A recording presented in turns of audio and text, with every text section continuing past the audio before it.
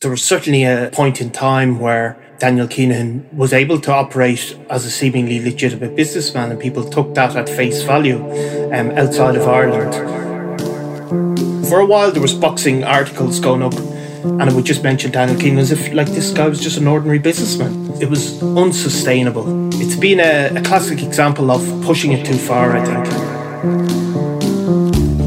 I'm Nicola Tallant, and you're listening to Crime World, a podcast about criminals, drugs and the sins of the underworld in Ireland and across the globe. Mob boss Daniel Kinahan has been keeping his head down in Dubai since a Panorama documentary on BBC catapulted him and his links to boxing into the spotlight last February. But now a determined American lawyer has put his name in the headlines again, and this time in the Emirates, where he's desperate to sever all links to crime and to sportswash his reputation. So why has Kinahan and the MTK boxing company he founded been summoned to appear in a California courtroom? And what could the civil case accusing them of racketeering and money laundering mean? I'm talking to Sunday World Deputy Editor Niall Donald about the head of the Irish Mafia and his troubles in paradise. This is Crime World, a podcast from SundayWorld.com.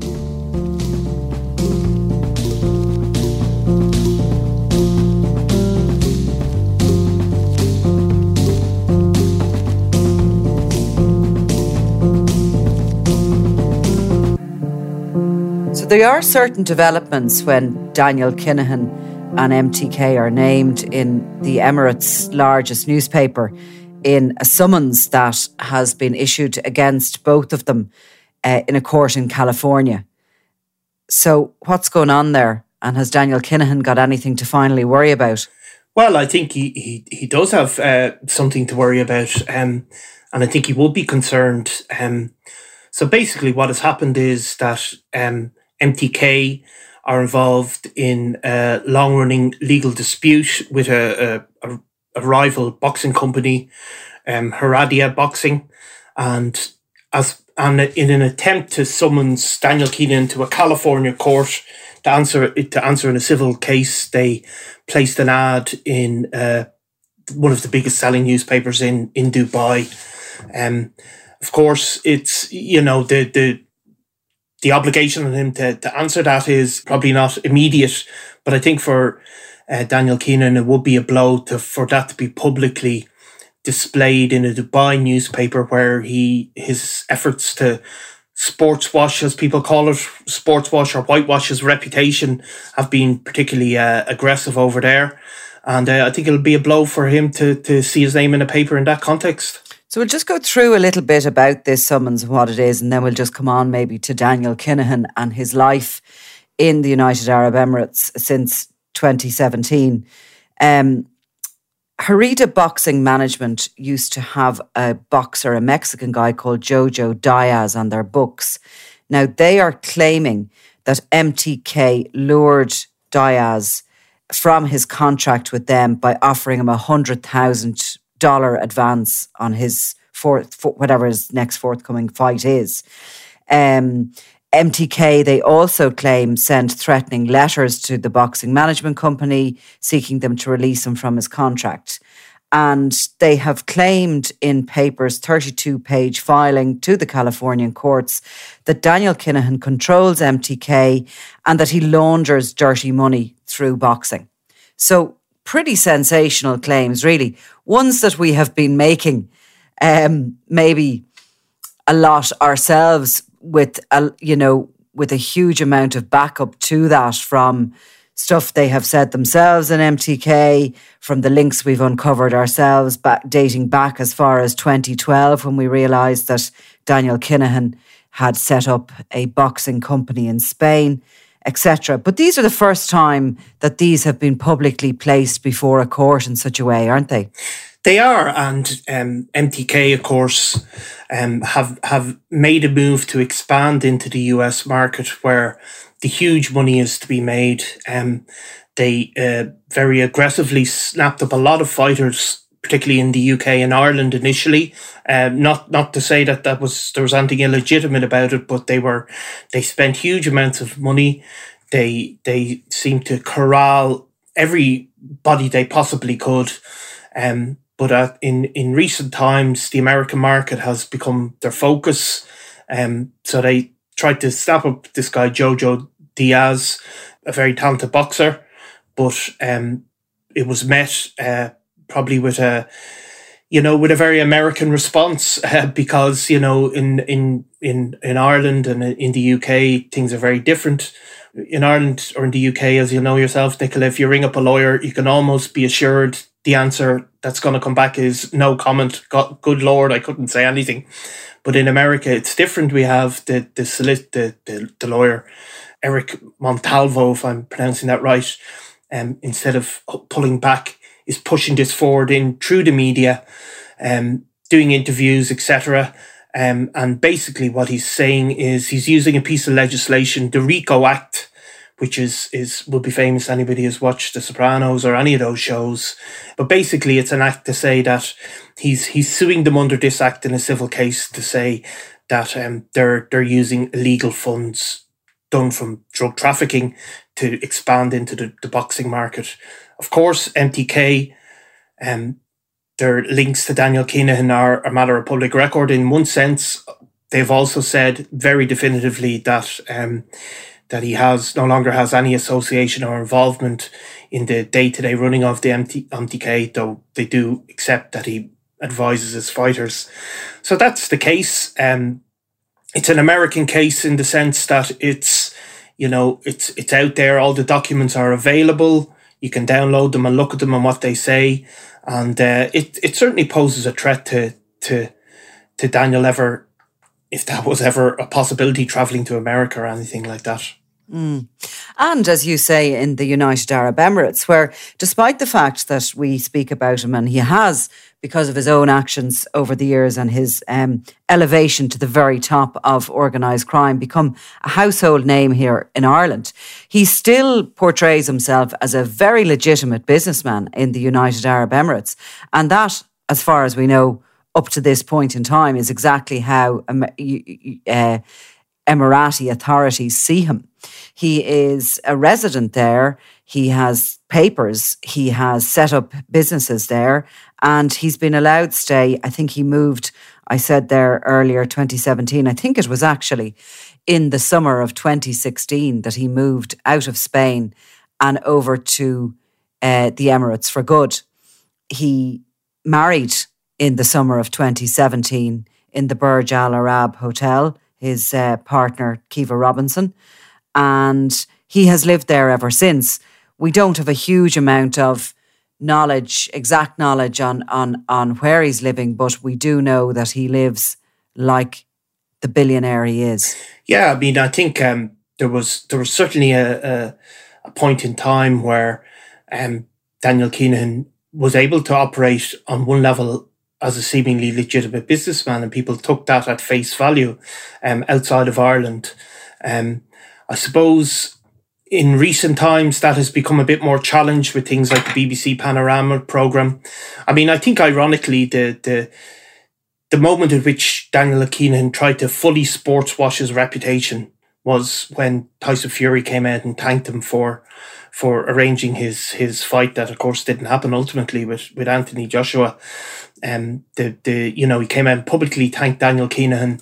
I think there was a bit of a strategy going on there by Daniel Kinahan for that to be the final point at which he moves past his criminal association. But in fact, I think it had the opposite effect.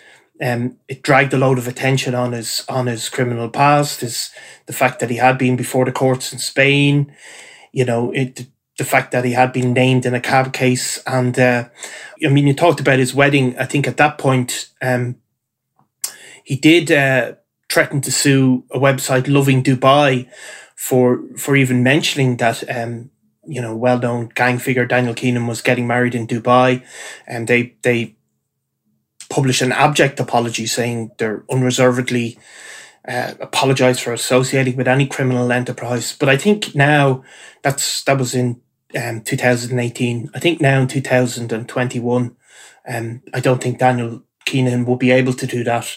I think by pushing himself forward, he's actually drawn more attention to himself. For a while, there was boxing articles going up, and I would just mention Daniel Keenan as if like this guy was just an ordinary businessman. Now, even the boxing media, who are reluctant to get involved in that, will at least mention it and refer to it. So it's been a classic example of pushing it too far, I think.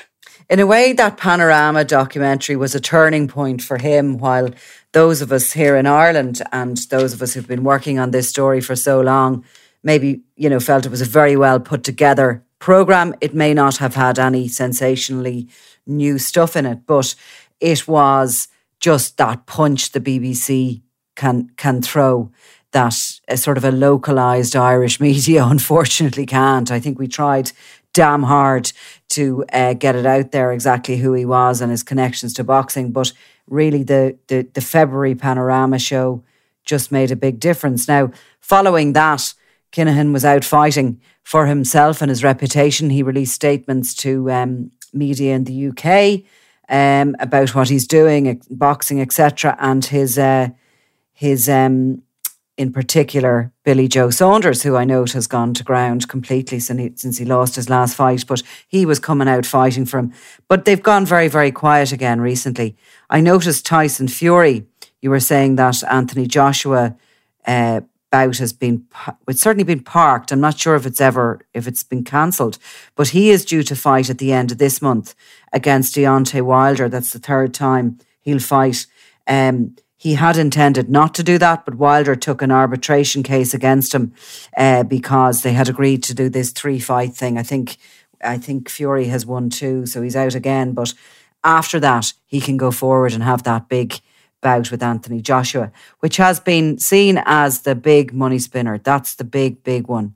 That's the one that if there was, as Harida boxing management say, sports washing and money being laundered through these fights that MTK are involved in, you'd have to say that would be the really big one. Yeah, I mean, it's going to be, certainly from a UK perspective to both UK boxers, it's going to be the biggest heavyweight boxing match of the century. So, I mean, Daniel Kinahan's role, certainly he of course, he first released a statement to Ken Foy of the Irish Independent and then put out a series of statements, but has gone very quiet since. I think there was definitely a policy of trying to move himself past that. And, it's a funny thing, the strategy he took, which was, to deny absolutely everything. To have, and it seemed almost seemed coordinated, a series of fighters coming out and praising him, not just as a great boxing manager, but as a wonderful person, and all of this sort of gushing stuff. It was very Trumpian, for want of a better description, But I think it was unsustainable. And if you think that Daniel Keenan, for example, Billy Joe Saunders that you're talking about, he was arranging those fights in the background. And really, he could have continued to do that with Tyson Fury. But the fact was, his name was pushed forward. And maybe that was he could have still been doing that, I think, now. And there would have been, nobody really would have drawn attention to it. Maybe except for in the Irish media. But the fact was, at the moment at which that massive fight was confirmed, Daniel Keenan's name was put forward there publicly, and that has been his undoing, I think. And there's no question, but Fury didn't do that without the go-ahead from Kinahan in the first place. I mean, there was absolutely no doubt in my mind from the very beginning that this was a campaign orchestrated and, dreamed up by Kinahan, because I think he genuinely believes that he has a right to be out there in what will be the history books of boxing. He has a right to be there as the absolute, Diane that he is of that sport. He's currently sort of treading water in all aspects of his life, isn't he? I mean, the boxing, he's sitting back again. The Fury fight won't really be massive until he gets over this one with Deontay Wilder, although I do note that there's going to be tens of thousands of people watching it all over the world. And while you pay 20 quid here to BT Sports to look at it, $80 they're paying in the States. Yeah, I mean, it's still a huge fight. I mean, it's still a massive fight. But if you look at the situation in Dubai, it must be starting to become an uncomfortable situation for Daniel Kinahan. Who knows what's going on in the background? You hear things you don't know. But there's been such a series of high-profile extraditions from the country now, where absolutely nothing happened for a long period of time, and criminal figures seem to be to live there with impunity.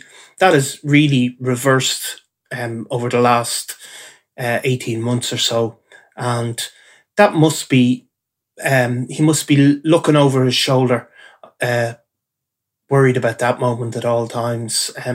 I think there was a part of it was to protect himself, was to become embedded into society there, and there was a lot of MTK wasn't just a foreign company. They had a lot of people from Dubai, natives and people from there having roles in it, but whether all of that will protect them in the long run, I would be doubtful. Yeah, it remains to be seen, and we have been covering the Marengo trial in particular in the Netherlands, which is central really to Daniel Kinahan. His sidekick Ridwan Taghi is facing a lengthy sentence there.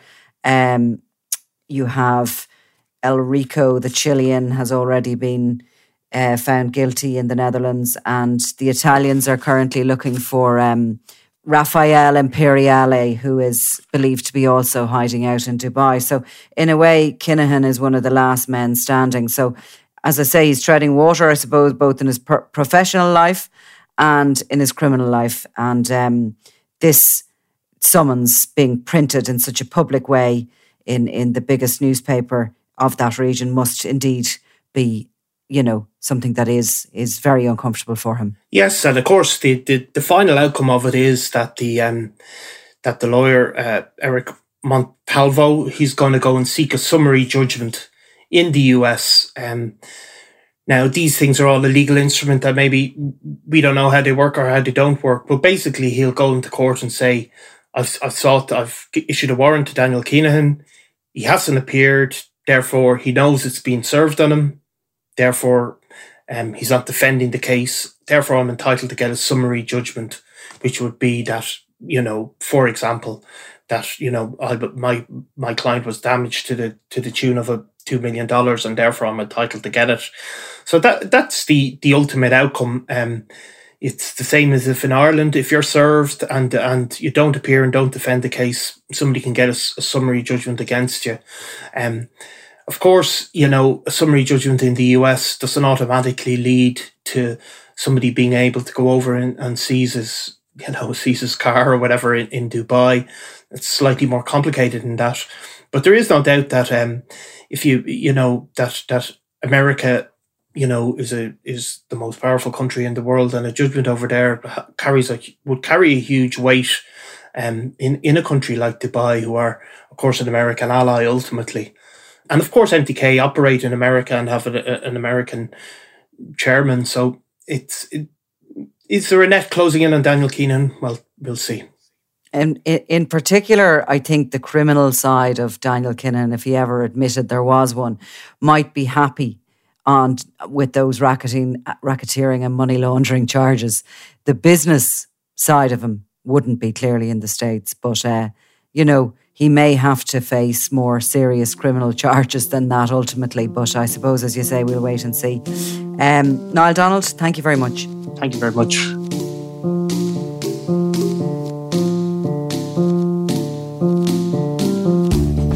You've been listening to Crime World, a podcast from SundayWorld.com, produced by Ian Mullaney and edited by me, Nicola Tallant.